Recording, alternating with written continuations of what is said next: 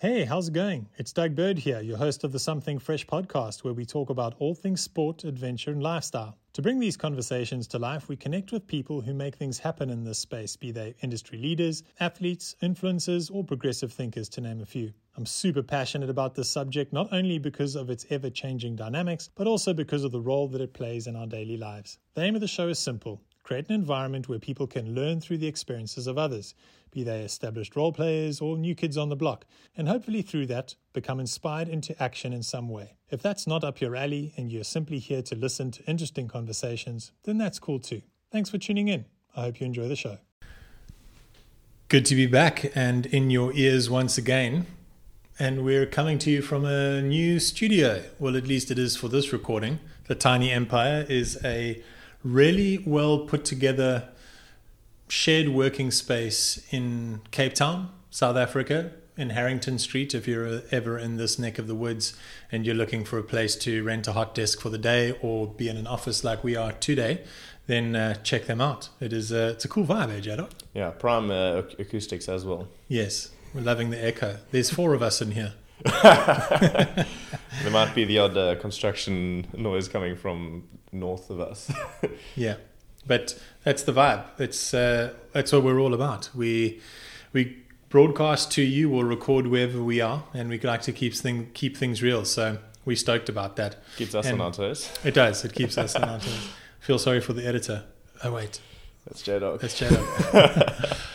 Cool, man. Well, yeah, it's good to be back. I must say I've really enjoyed the momentum that the podcasts have been generating over the last 3 episodes and into season 2. So thank you for listening. If you're returning, if you're just joining us, welcome to the Something Fresh podcast. My name is Doug, and I'm here with Jason, and we are going to be talking about something that I think many of you will find useful, because you've either had one in your garage for the last 10 years and it's really dusty, and now you've gotten it out your garage because you've had more time on your hands and you're working from home because of COVID, and you need to upgrade it.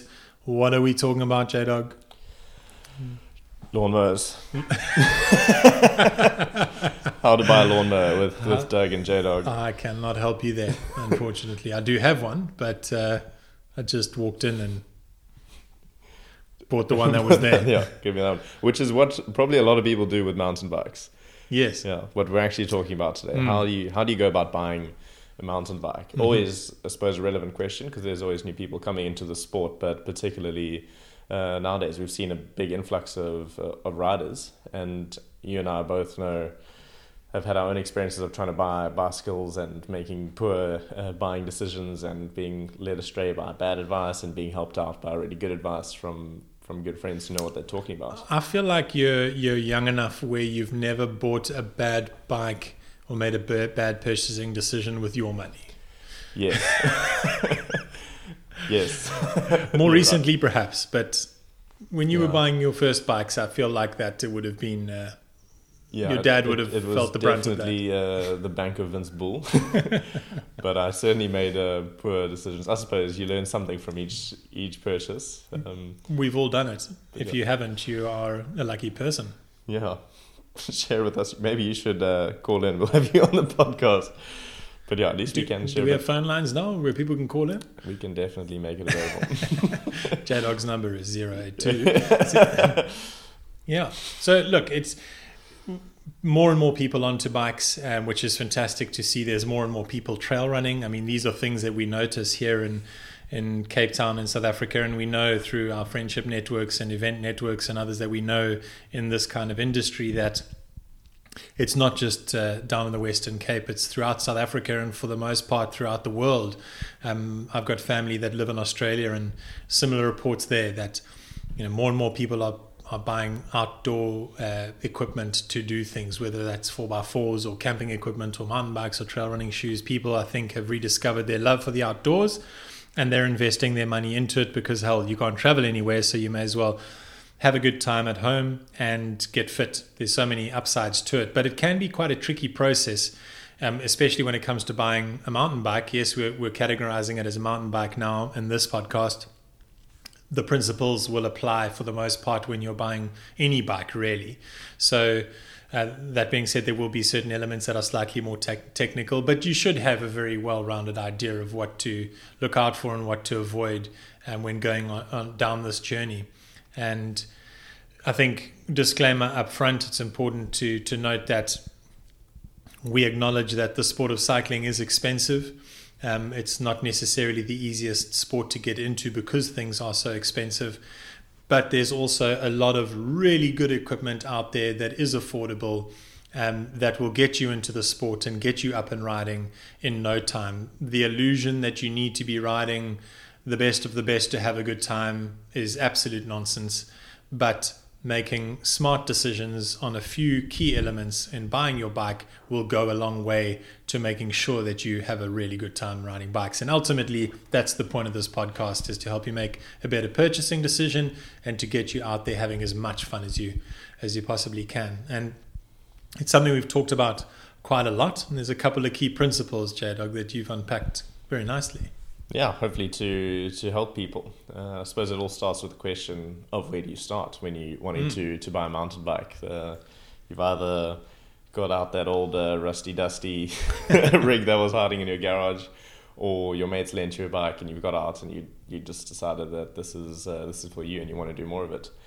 I'd say you could start in many places in that buying journey. My advice would be really start with thinking about the kind of riding that you want to do, because as much as maybe to the untrained eye, a bicycle looks like a bicycle, and any bicycle is going to do anything for you. You can ride whatever you want on any bicycle, but yeah, as bikes have evolved over the years, they've become very specialized for certain purposes. And if you go into your bicycle buying journey with a good idea of what kind of riding, obviously that'll change as you experience it more, but a good idea of the type of riding, whether that's big long marathon stage races, which have been popular in the South African mountain biking scene for years, or if you like the look of this trail riding that you're seeing your mates doing, and a bit of the gravity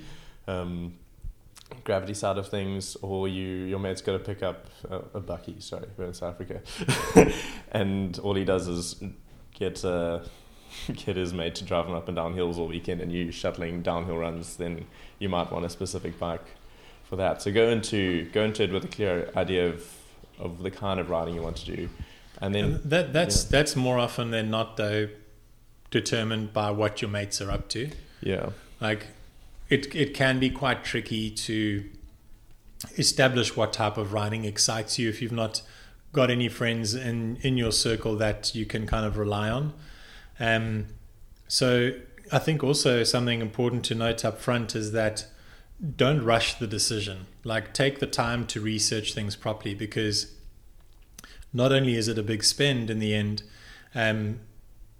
the enjoyment that you derive from riding is going to be directly linked to the bike that you're on. And if you're on the wrong bike, on the wrong terrain, you're really not going to have a good time. And it's important to be patient, and it's almost impossible. You're never going to get the right bike off the bat that's going to grow with you through your entire journey. So I guess in this as well is like, get comfortable with the fact that if the bug bites, you're going to end up within your first 4 years of riding probably going through 2 to 3 bikes. I think that's realistic. But start with what you're surrounded by, because that's also another thing, is riding's not like running. You leave your front door with your trail shoes in the back, drive 10 minutes, put your shoes on and off you go, or run from your door. Riding, there's a lot more to it, like helmets and gear and tire pressures and all those kinds of checks too. And because that adds on time to your day, generally riding from home, if you're in a position to be able to do that and you've got easy access to trails, then choose a bike that's going to suit where you're at. That's definitely very important. Yeah, and exactly as you said, who you're riding with. Chat to your mates who you're going to be planning to ride with, and talk to them about the kind of bikes they're riding. And if they're good friends, I'm sure they'll help you make a good buying decision. Look at the kind of terrain you're in. If they're very steep hills, mountains around you, like we're used to here in Cape Town, they're bikes that are better designed for that kind of terrain, for better climbing and steeper descending. and a bike that's built for it will also make those steeper descents that might be quite intimidating a lot easier to ride than you might think. I know I've stuck my flatmate on my enduro bike and sent him down the glen, and he hasn't ridden a mountain bike in years, and he cruised through it no problem, just because the bike's doing a lot of the work. Yeah. So pick the kind of riding that you want to do, whether it scares you or not, and yeah, start with there. If you've got a friend who is clued up, who can help you, that's rad. Otherwise, I mean, you can attempt to understand what the internet is trying to tell you, where you're going to find differing opinions, left, right, and center. Loads of opinions, but do spend the time on researching it. I mean, if you go onto our YouTube channel, for example, we've got this exact episode on how to buy a bike in the video format, and we've actually got bikes on screen, and we talk about the details of geometry and suspension and braking and tires and all of that, which we'll cover here as well. But I think the overriding point in this phase of the conversation is that there is now such easy in like 15 years ago, you had to go and buy a print magazine to get an idea of what was out there, and particularly living in South Africa, you didn't really have access to a lot of good material and information. But obviously now with this new thing called the internet, sorry, you can just apparently the click of a button get all of this really useful information. It is easy to sift through a lot of the nonsense, like follow on the major platforms really to get useful info on what you should and shouldn't be doing.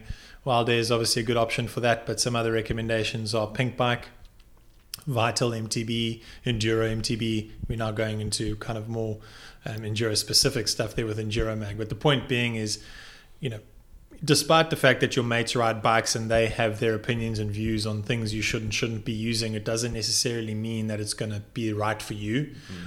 The same way when you walk into a bike shop, they're going to try to sell you what they have. Like if you walk in there and you're trying to buy a 120mm marathon bike with 2 bottle cages and they don't have one of those, there's a very good chance they're going to try and upsell you onto something else or sell you a gravel bike, which isn't a win-win. And sadly, that is more often than not the case in what happens with newbies walking into bike shops. You're very easy to spot.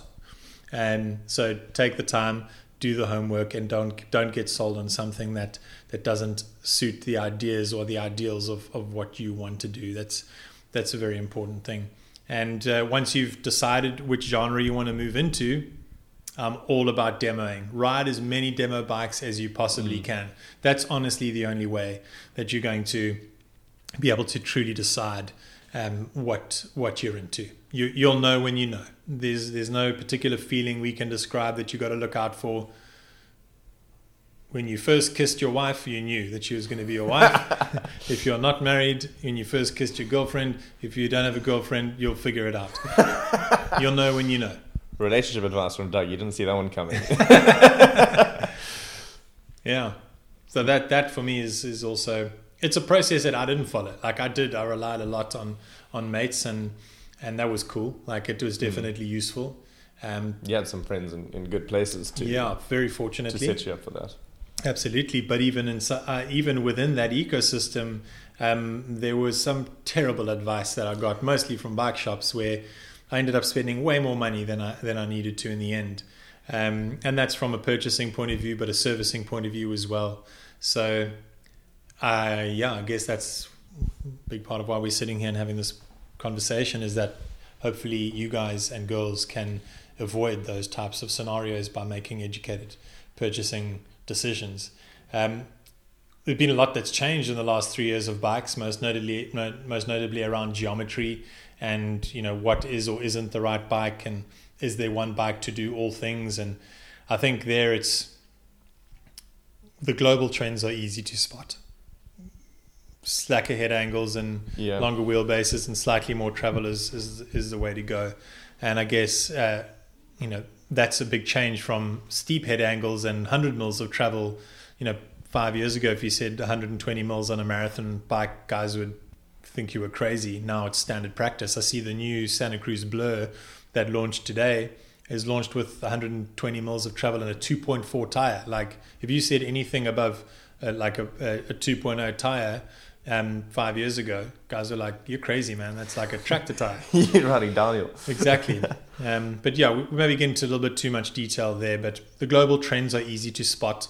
So try and follow what those are. And I think that is a good segue to deciding on whether you want to be riding on the next part of the conversation is riding a hardtail, whether you want to ride that or a full suspension bike. Yeah, that is something you maybe would have thought hardtails were gonna fade out as full sus bikes became more efficient pedalers and the performance benefits were shown, and there's still brands making rad hardtails with updated geometry, which, I mean, there's some newer hardtails which I've heard might even be riding better than a slightly older full sus bike, just because of the power of good geometry, how they set up those angles on the bike's frame. We were curious, probably about a year and a half ago now, maybe even longer. We were curious as to how hard you could ride a hardtail. Is that with Nils? Yeah, there's a madman here in Cape Town, owns Woodstock Cycles. I think so. Nils Hansen, such a legend, rides anything. Gravel bikes, road bikes, enduro bikes, hardtails, you name it. And he's got this spicy enduro-ish hardtail bike that he races the local enduro series on and has got podiums and won his category on. So, if it's a question of is a hardtail capable, without a doubt, it definitely is capable. Ultimately, as with anything we tell you today, it's going to come down to your skills as to what you can do with the bike. Yes, of course, they're horses for courses, but if you have got good technical skills, you can have almost as much fun on a hardtail as you can on a full suspension bike. Yeah, for sure. The budget variances between the two are big, though. Yeah, so that's the big upside, I suppose, on the hardtails. There's less hardware in terms of suspension on the bike, and so you do have price savings there. It isn't as comfortable a ride for one, and the rear wheel traction is not on the same level as that of a full sus bike, and that's really where the performance comes in from the full sus. It's going to help you absorb big impacts on the trail and then also keep that rear wheel stuck to the ground. And if you're riding through bumpy terrain and your back wheel's being chucked all over the place, you'll know what that's all about, or get to know what that's all about. And yeah, if the trails around you are quite smooth and they're not calling for a lot of suspension, a hardtail could be a good move. Some people, like Nils, you mentioned, 80 van der Merwels comes to mind, local enduro racer who's only recently decided to give up his hardtail ways of riding. Some people just enjoy it, and it's a different kind of riding. I've even been thinking could be cool to hop on a hardtail just for the fun of it. Definitely won't catch me racing enduro on one. Yeah, I mean these top end race bikes now, the dual suspension bikes, are super fast. Like the benefit, the performance benefits that you would find on a hardtail in an environment that would suit a hardtail are almost neutralized now by the top end dual suspension bikes, but there you're going to be paying a lot of money. So a hardtail, as Jason said, if you're in an environment where your trails are smoother, you're going to get great performance benefits out of having a hardtail over having a dual suspension bike. And there's still loads of places to ride. I mean, personally speaking, if I lived in the Karoo or a place that had access to endless gravel roads, I'd probably end up riding a hardtail with a 2.4 tire and maybe 120 mils up front. Just takes the edge off the small bump and you're good to go, because there's a lot of pedaling efficiency in a hardtail. Yeah, for sure. So long as the terrain is smooth. Yeah.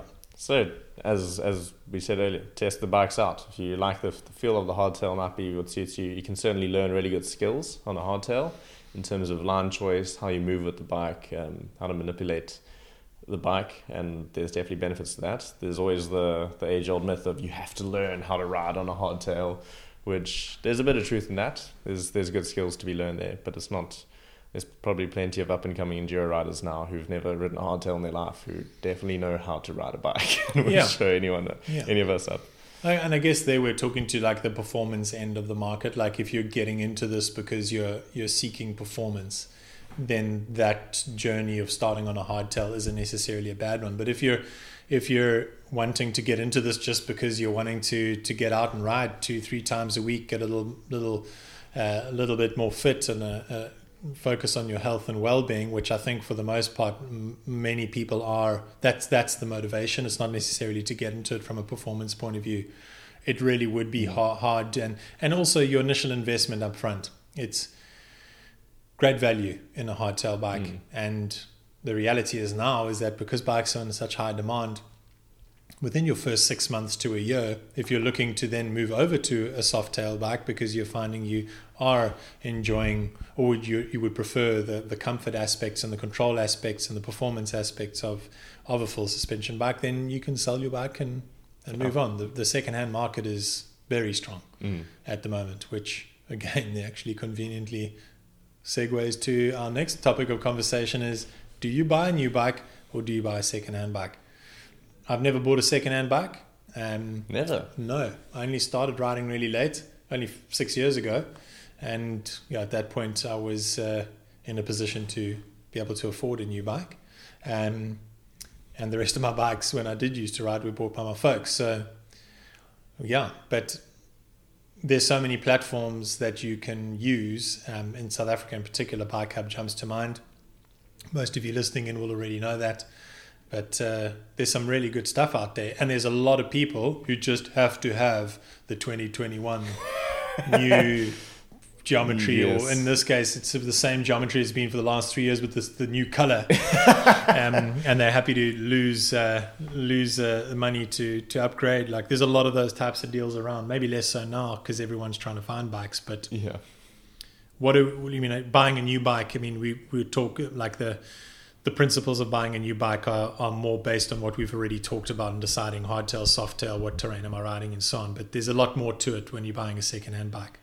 Yeah, you do want to be a bit more particular because of the wear aspect. This bike's been used, which does mean you can generally get sort of more bang for your buck.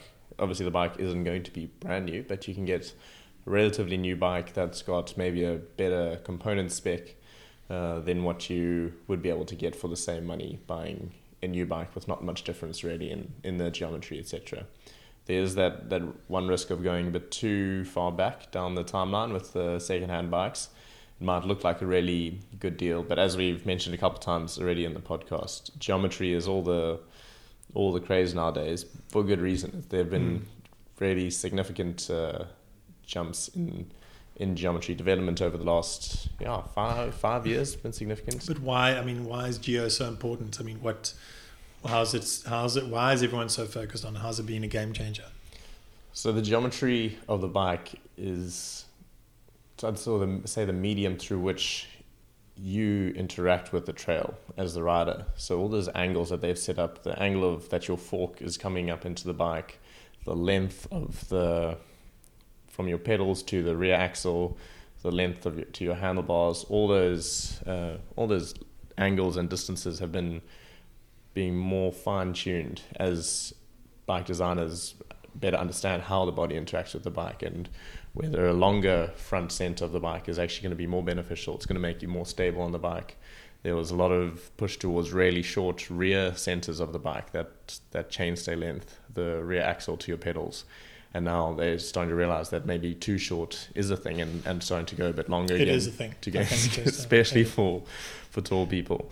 Yeah, and I suppose geometry maybe becomes more significant the further you're on the extreme end of the spectrum.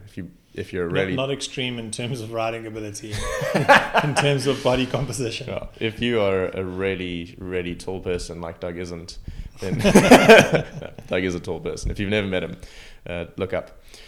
2 meters. It's a curse. Yeah, it is. I definitely don't envy your position. But yeah, for the really tall riders, only now are we really starting to see bikes with long enough reach numbers to try and accommodate such a big frame. So if you're buying further back in the timelines, 2018, 2017 bikes, it's really unlikely you're going to find a bike to fit you. Most riders are probably going to be more in the middle of the range, and there it is just performance. Hop on, like we said, go and test ride a brand new bike that's on the shop floor if you can find one, and just feel the difference in how the bike performs. It's noticeable. When you're buying secondhand, also do your best to get a bit of a test ride. Obviously, the person selling it isn't going to want you to go and hurtle it down too many mountains, because especially if you walked into my garage and wanted to buy a bike from me and you asked for a demo ride, I would definitely say no, because I've ridden with you. And me personally? Yeah, I see what you do to bikes. Yeah, hopefully I don't need to be buying any bikes secondhand. Even going to shops for demos, they're a bit like... Well, the problem is because all of your testing is documented on our channel, so people know exactly what to expect. Why is J-Dog's wheel making that noise again? Yeah. Yeah, so if you can test ride, you'll feel the difference for yourself. Yeah. So that's why you don't want to go too far back in the timeline when looking secondhand, because of those geometry advancements. Look, it's a trade-off. Like if you really want to get that bargain and you don't have the budget for something that is more modern, we're also not saying that those bikes, like in the 2016 to 2018 generation, are bad bikes. They're just not what the new bikes are now. And guys used to do crazy stuff on those bikes from a performance point of view. When I say crazy, I'm not necessarily meaning like downhill and stuff. I mean, really like, you'll be comfortable out there riding on like a 20k road ride on the weekend with your family, or if you 50k gravel ride, like you'll still get a lot of joy out of them. But if you are more skewed towards the performance aspects or performance attributes of a bike, you need to obviously be sticking with bikes that are more current. And there was a very big shift. I would say 2018, 2019, almost like a watershed year. Where it had been 5 years of R&D and 27.5-inch wheels and 29ers, and like head angles discussions were like, what is the optimal reach and all of these other things. Like 2019 into 2020, everyone pretty much knew what's up. There are a couple of brands obviously that are outliers and really pushing the boundaries still. I mean, that's where progression is going to come from. But the reason I'm highlighting this is that, there's something for everyone out there. Your budget isn't going to hinder you from being able to get out there and ride. It just, where it might hinder you is whether you're getting the most up-to-date or something that's slightly dated. But the slightly dated stuff that we're talking about now isn't bad gear. It's good gear. Yeah. No, I think that there's definitely something to be said for that. Yeah, bikes aren't... from 3-4 years ago aren't bad at all, but you will certainly notice the difference when comparing to a new bike. And we ride new we're lucky, new bikes, we're very fortunate too, and we know what it's like to ride those bikes, and we want people to experience that because it's rad. It's so rad. It's crazy. Like so my background of bikes comes from riding a 120mm travel bike, and all of my mates, for the most part, were riding 140 travel bikes and up. Half of my mates. Then the other half of my mates were riding like the more adventurous stuff, so doing stage races. And the bike that I wanted was 120 mils of travel, 125 mils travel on the shock, and 140 mil travel on the fork. I actually bought an aftermarket fork to upspec it to being able to handle a bit more trail, because at 120 mil. It was pretty scary riding with my mates that were on the bigger things. But the point I want to make here is that when I was riding with my mates that were riding more trail, it wasn't that they were riding trail that was super crazy. It was that, and that I couldn't believe they were riding it. It was more the case that I was looking at the terrain through the eyes of riding it on my bike. And the experience that I had of riding my bike on that type of terrain was pretty hairy. Like, control wasn't great, but in reality the bike wasn't built for that. And when I finally managed to move up to a more trail oriented geometry, suspension configuration and so on, I couldn't believe how rideable that almost unrideable stuff became overnight. And it just changed it almost reinvigorated my love for riding bikes, because it got a bit stale at one point. I felt like I wasn't progressing. So there is immense value in trying to stay reasonably current. In looking out. You're buying a new bike, it's easy because you choose what you want. Second-hand bike, you are kind of 30% taking what you can find at this point. But yeah, game changer. Horses for courses.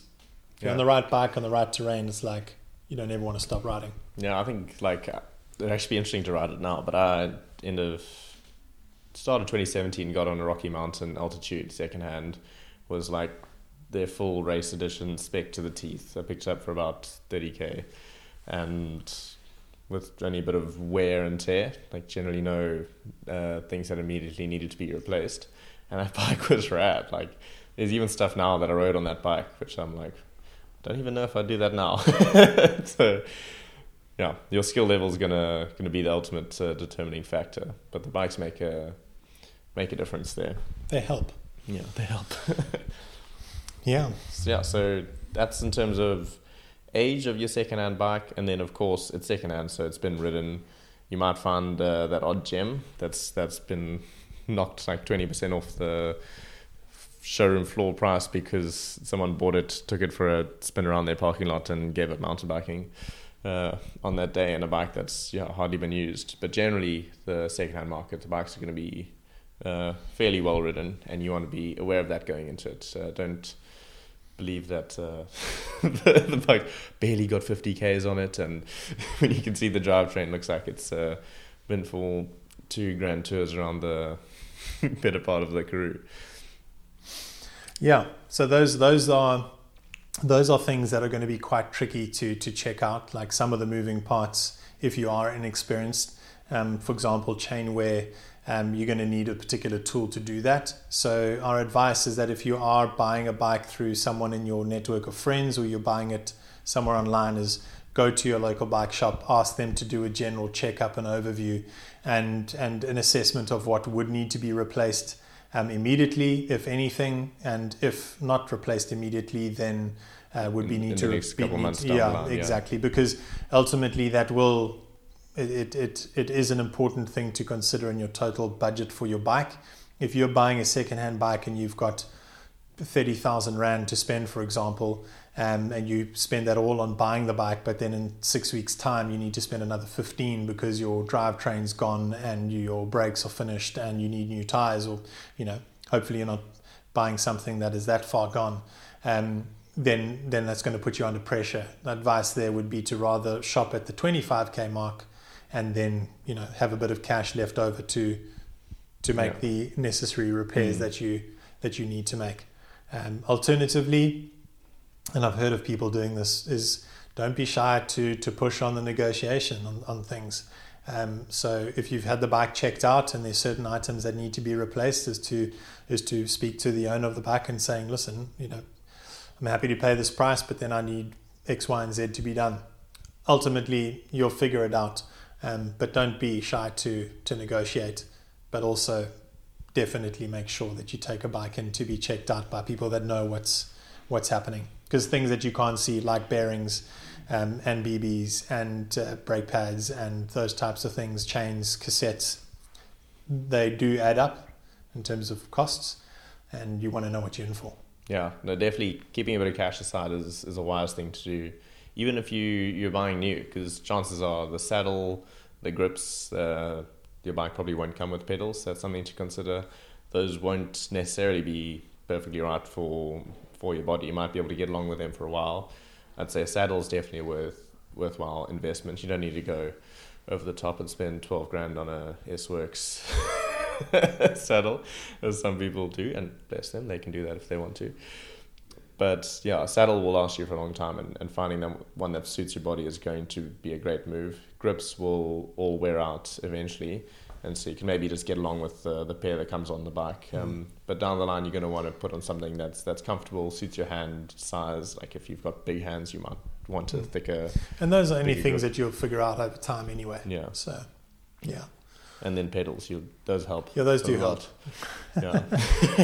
Yeah, I guess it's part of the people getting into it now, like the conversation between going with flats or with cleats. I mean, really, like with any of this stuff, it comes down to personal preference. I'd say the vast majority of people do ride with cleats. It's definitely a far more efficient way of riding a bike, from power delivery and control in many cases. Sam Hill agrees with you strongly. But in other applications, flat pedals are traditionally only ever ridden by people that are focused on more of like the hardcore enduro and gravity scene, because you need to be able to, and obviously BMX and others. But if you're listening in here, you're unlikely one of those riders, and yeah, cleats you can't go wrong with like Shimano XT pedals. They're well priced. They'll last half an eternity. You'll buy them once. That's probably the way to go. But it's also, while you're demoing these bikes, those are things that you can ask the bike shop that you're demoing the bike from, if they can put on flats for a couple of days and then put on cleats for a couple of days. Cleats somehow people are intimidated by, and I get it. Like, no one wants to be that person pulling up to a traffic light and you forget to unclip. Falling over. And you fall over, even if you're not at a traffic light, just in general terms. I still do that in the parking lot. Get comfortable and understand the fact that, or accept the fact that it's going to happen. It's happened to absolutely every one of us, and it only happens once or twice, and then you never really forget to uncleat again when you come into the stopping positions. But I would tend to say that cleated pedals are the way to go. Yeah, they're a sensible decision, and so can flats be. Like, I've got mates who've been riding for ages and ride flat pedals, and they dig it. I enjoy spending a bit of time on flats here and there. Certainly similar to the hardtail story, you can learn really good skills on the flats because the bike isn't stuck to your feet, so you are more confident to try stuff, knowing that you can eject off the bike, and then you also don't have that cheat of being able to just pull up on your feet and the bike coming with you, and you learn a lot more about how the bike moves. But that being said, you can't go wrong with cleats or flats, whatever you feel more comfortable on. If you're wanting to do long, big stage races and gravel missions, then the cleats are a more efficient pedaling platform. But try them out, see how it goes. Don't be afraid of the cleats. Don't let fear of falling over in the parking lot keep you from experiencing the wonders. I mean, even Sam Hill, who I mentioned earlier, who's well known for winning everything in the gravity space on flat pedals, he reckons clips are better. He just can't get used to them now because he's been riding flats for so long, and they don't hold him back that much, clearly. Yeah. So in terms of these moving parts, just keep an eye out for them. Rather make sure that you're thorough in checking out the wearable parts or the worn parts on the bike. What's also quite important to ask in the second-hand bike market is to try and get some sort of service history. I mean, bikes don't come with a service book that a mechanic stamps every time. If you find one with a service book, then go for that. Because that person has definitely been looking after the bike. Yeah, but it's important questions to ask and then just sense check, what the person is telling you versus the wear that you can see on the bike, and kind of you can determine whether you feel they're being truthful or not. Yeah, but get that second or third opinion from a good mate or a bike shop. Don't be afraid to ask. Yeah. So we talked a bit about the worn part aspects of it, which to be honest are like the easier parts, but like what are the no-goes? Like what are the big issues that people need to be aware of when buying a second-hand bike? So there's obviously damage. You don't want, if the bike's broken, which is a no-brainer, but on carbon frames and even aluminium frames, it can be hard to tell sometimes if a frame's damaged. The carbon frames will generally creak a bit if they are damaged, and it takes a trained ear or rider to pick up that kind of thing.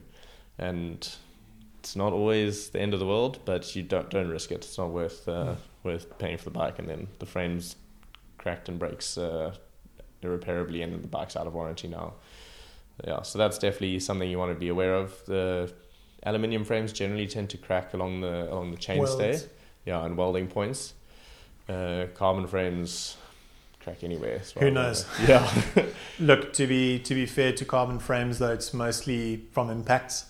I've not. In terms of stress, they can handle higher stress tolerances than aluminium. Yeah. But so there's crashes onto rocks that'll do a carbon frame. Wheels, you'll probably see a bit of wobble and flex in a wheel. If it's more than a couple mils, then that's a bit of a warning sign. A couple mils can be straightened up at the bike shop. They'll check that spoke tension. But if there's a big flex in the wheel, there's a good chance that rim would need to be replaced, and or spokes. Even tires sometimes can deform a bit.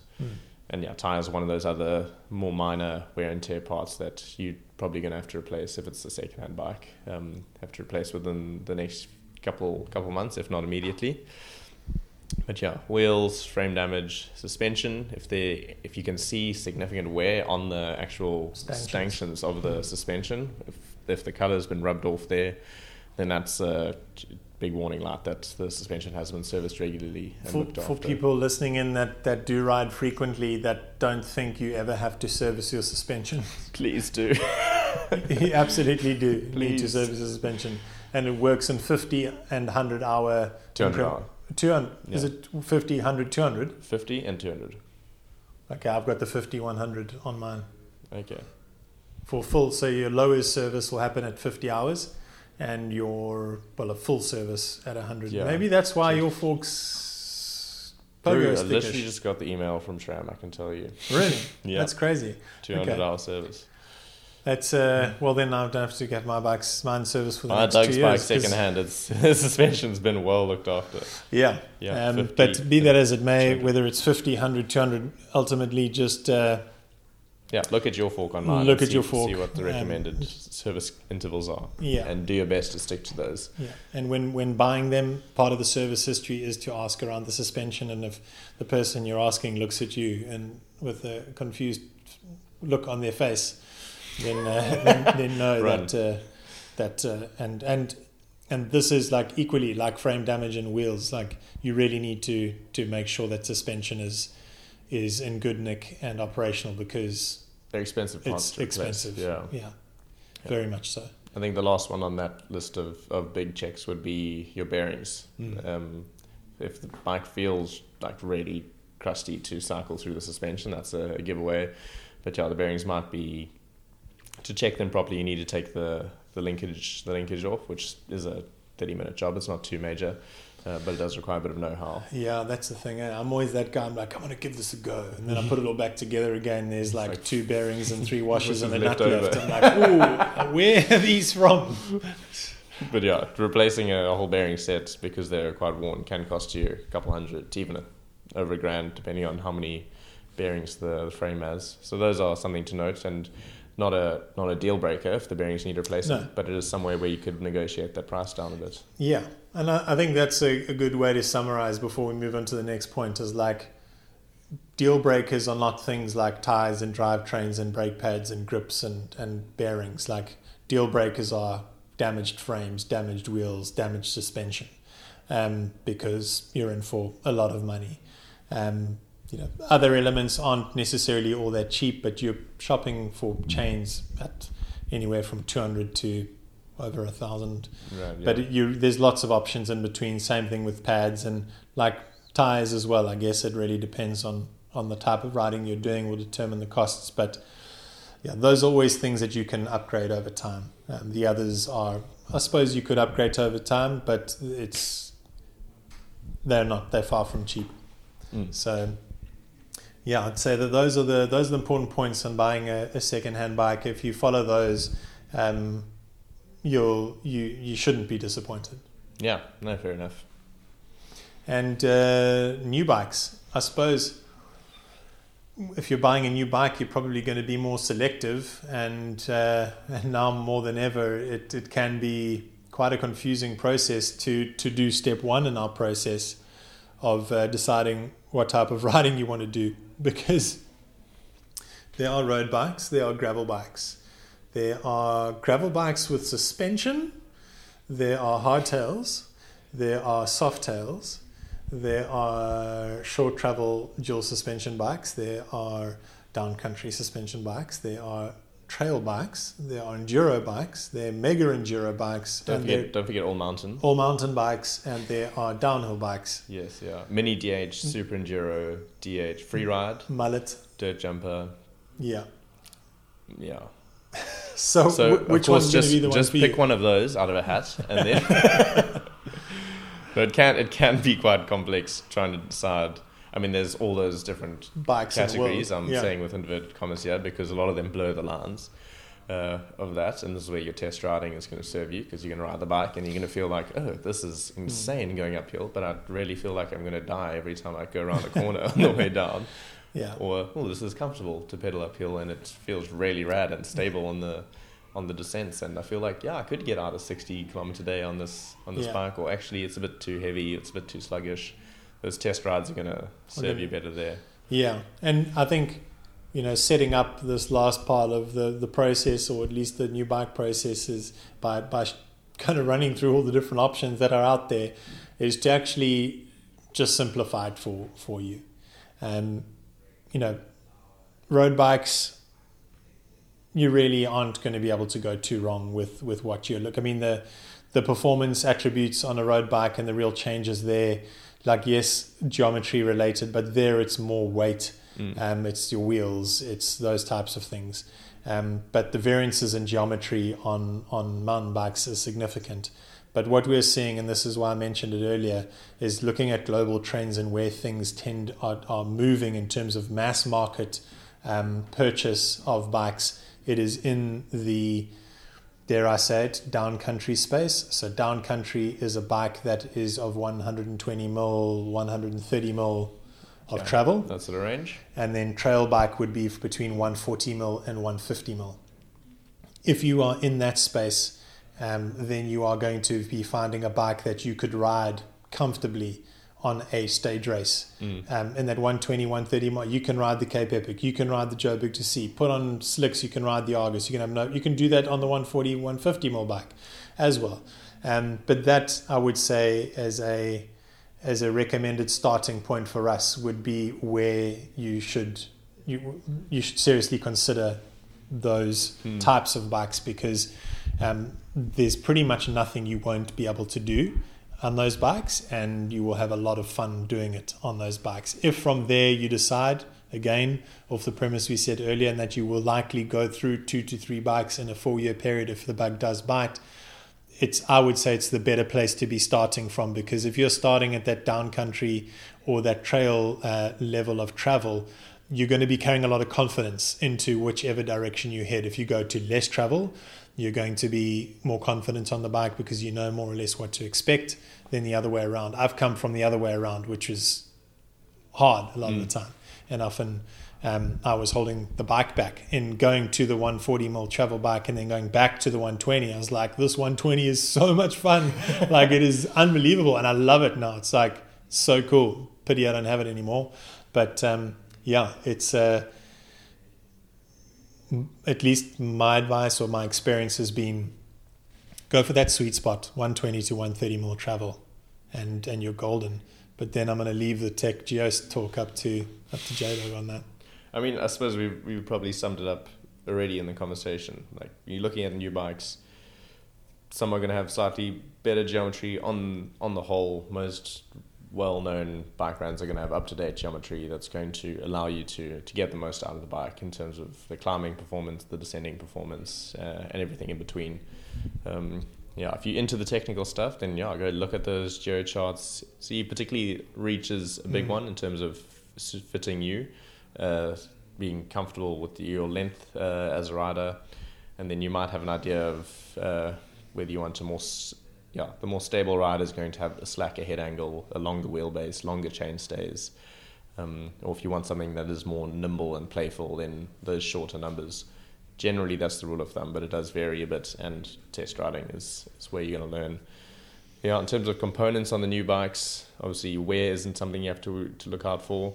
There are wear and tear parts on the new bike, such as the drivetrain, which you generally will have to replace down the line, and so trying to get the fanciest drivetrain on your new bike off the bat isn't necessarily the best idea. For me, I think brakes and suspension are parts you want to be more concerned about when buying a new bike. Those are going to last you longer than your drivetrain. And have a significant influence on how much you enjoy it. I guess before we move on to that, though, from a components point of view, to put some real names to it, like if you're shopping at the XT or the GX range, or even, the new SLX stuff is good. But yours even been really well. Yeah, absolutely. I wouldn't personally go much below GX on SRAM. It's not robust at all. So you kind of want to be shopping GX up on the SRAM, but anything from like the dual level stuff on Shimano, you're really not going to have any problems there. But also in learning recently, that it also depends on the configuration of it in terms of the lifespan. So I'll give you my direct example of what I have on my bike now. Is I've got a GX cassette, I've got a GX derailleur, I've got an XX1 chain, and I've got it's an aftermarket. It's a line front chainring, 32.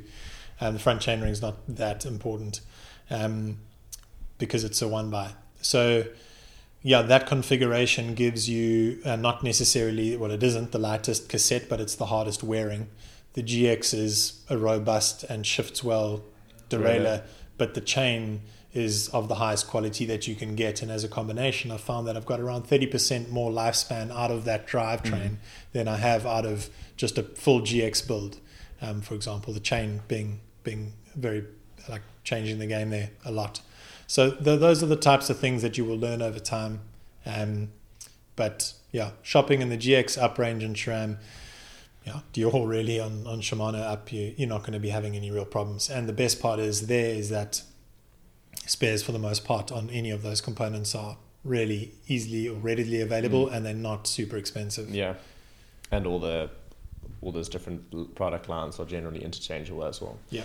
So you can make a plan.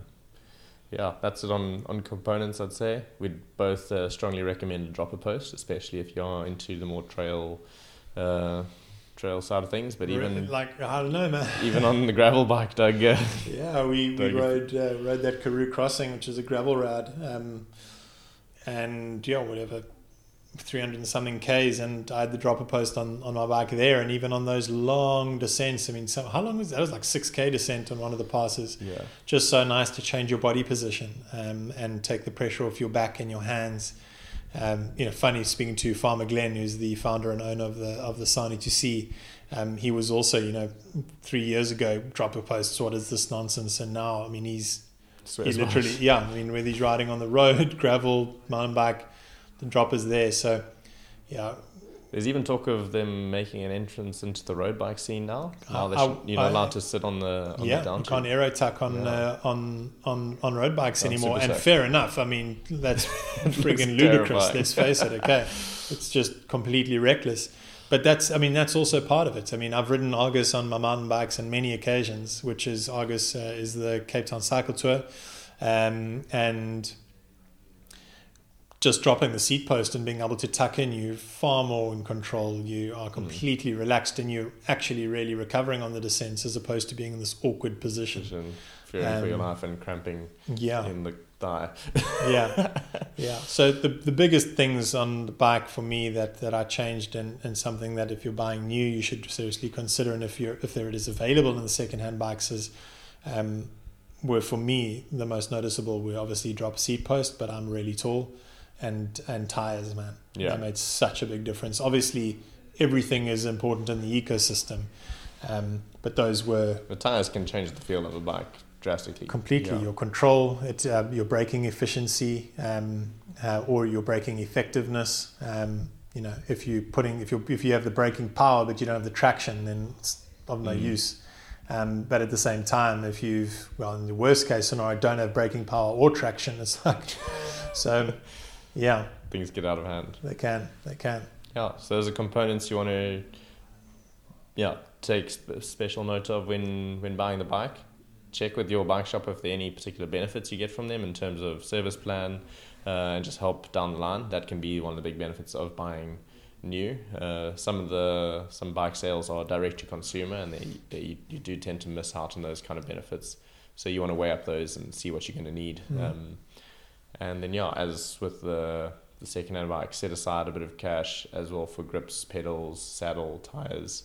You might not need to slap a new set of each of those things on as soon as you get the bike, but certainly down the line, the kind of things you want to invest in to just help you enjoy the ride more, have you more comfortable, and getting the performance out there that's easy to attain if you can spend on those items.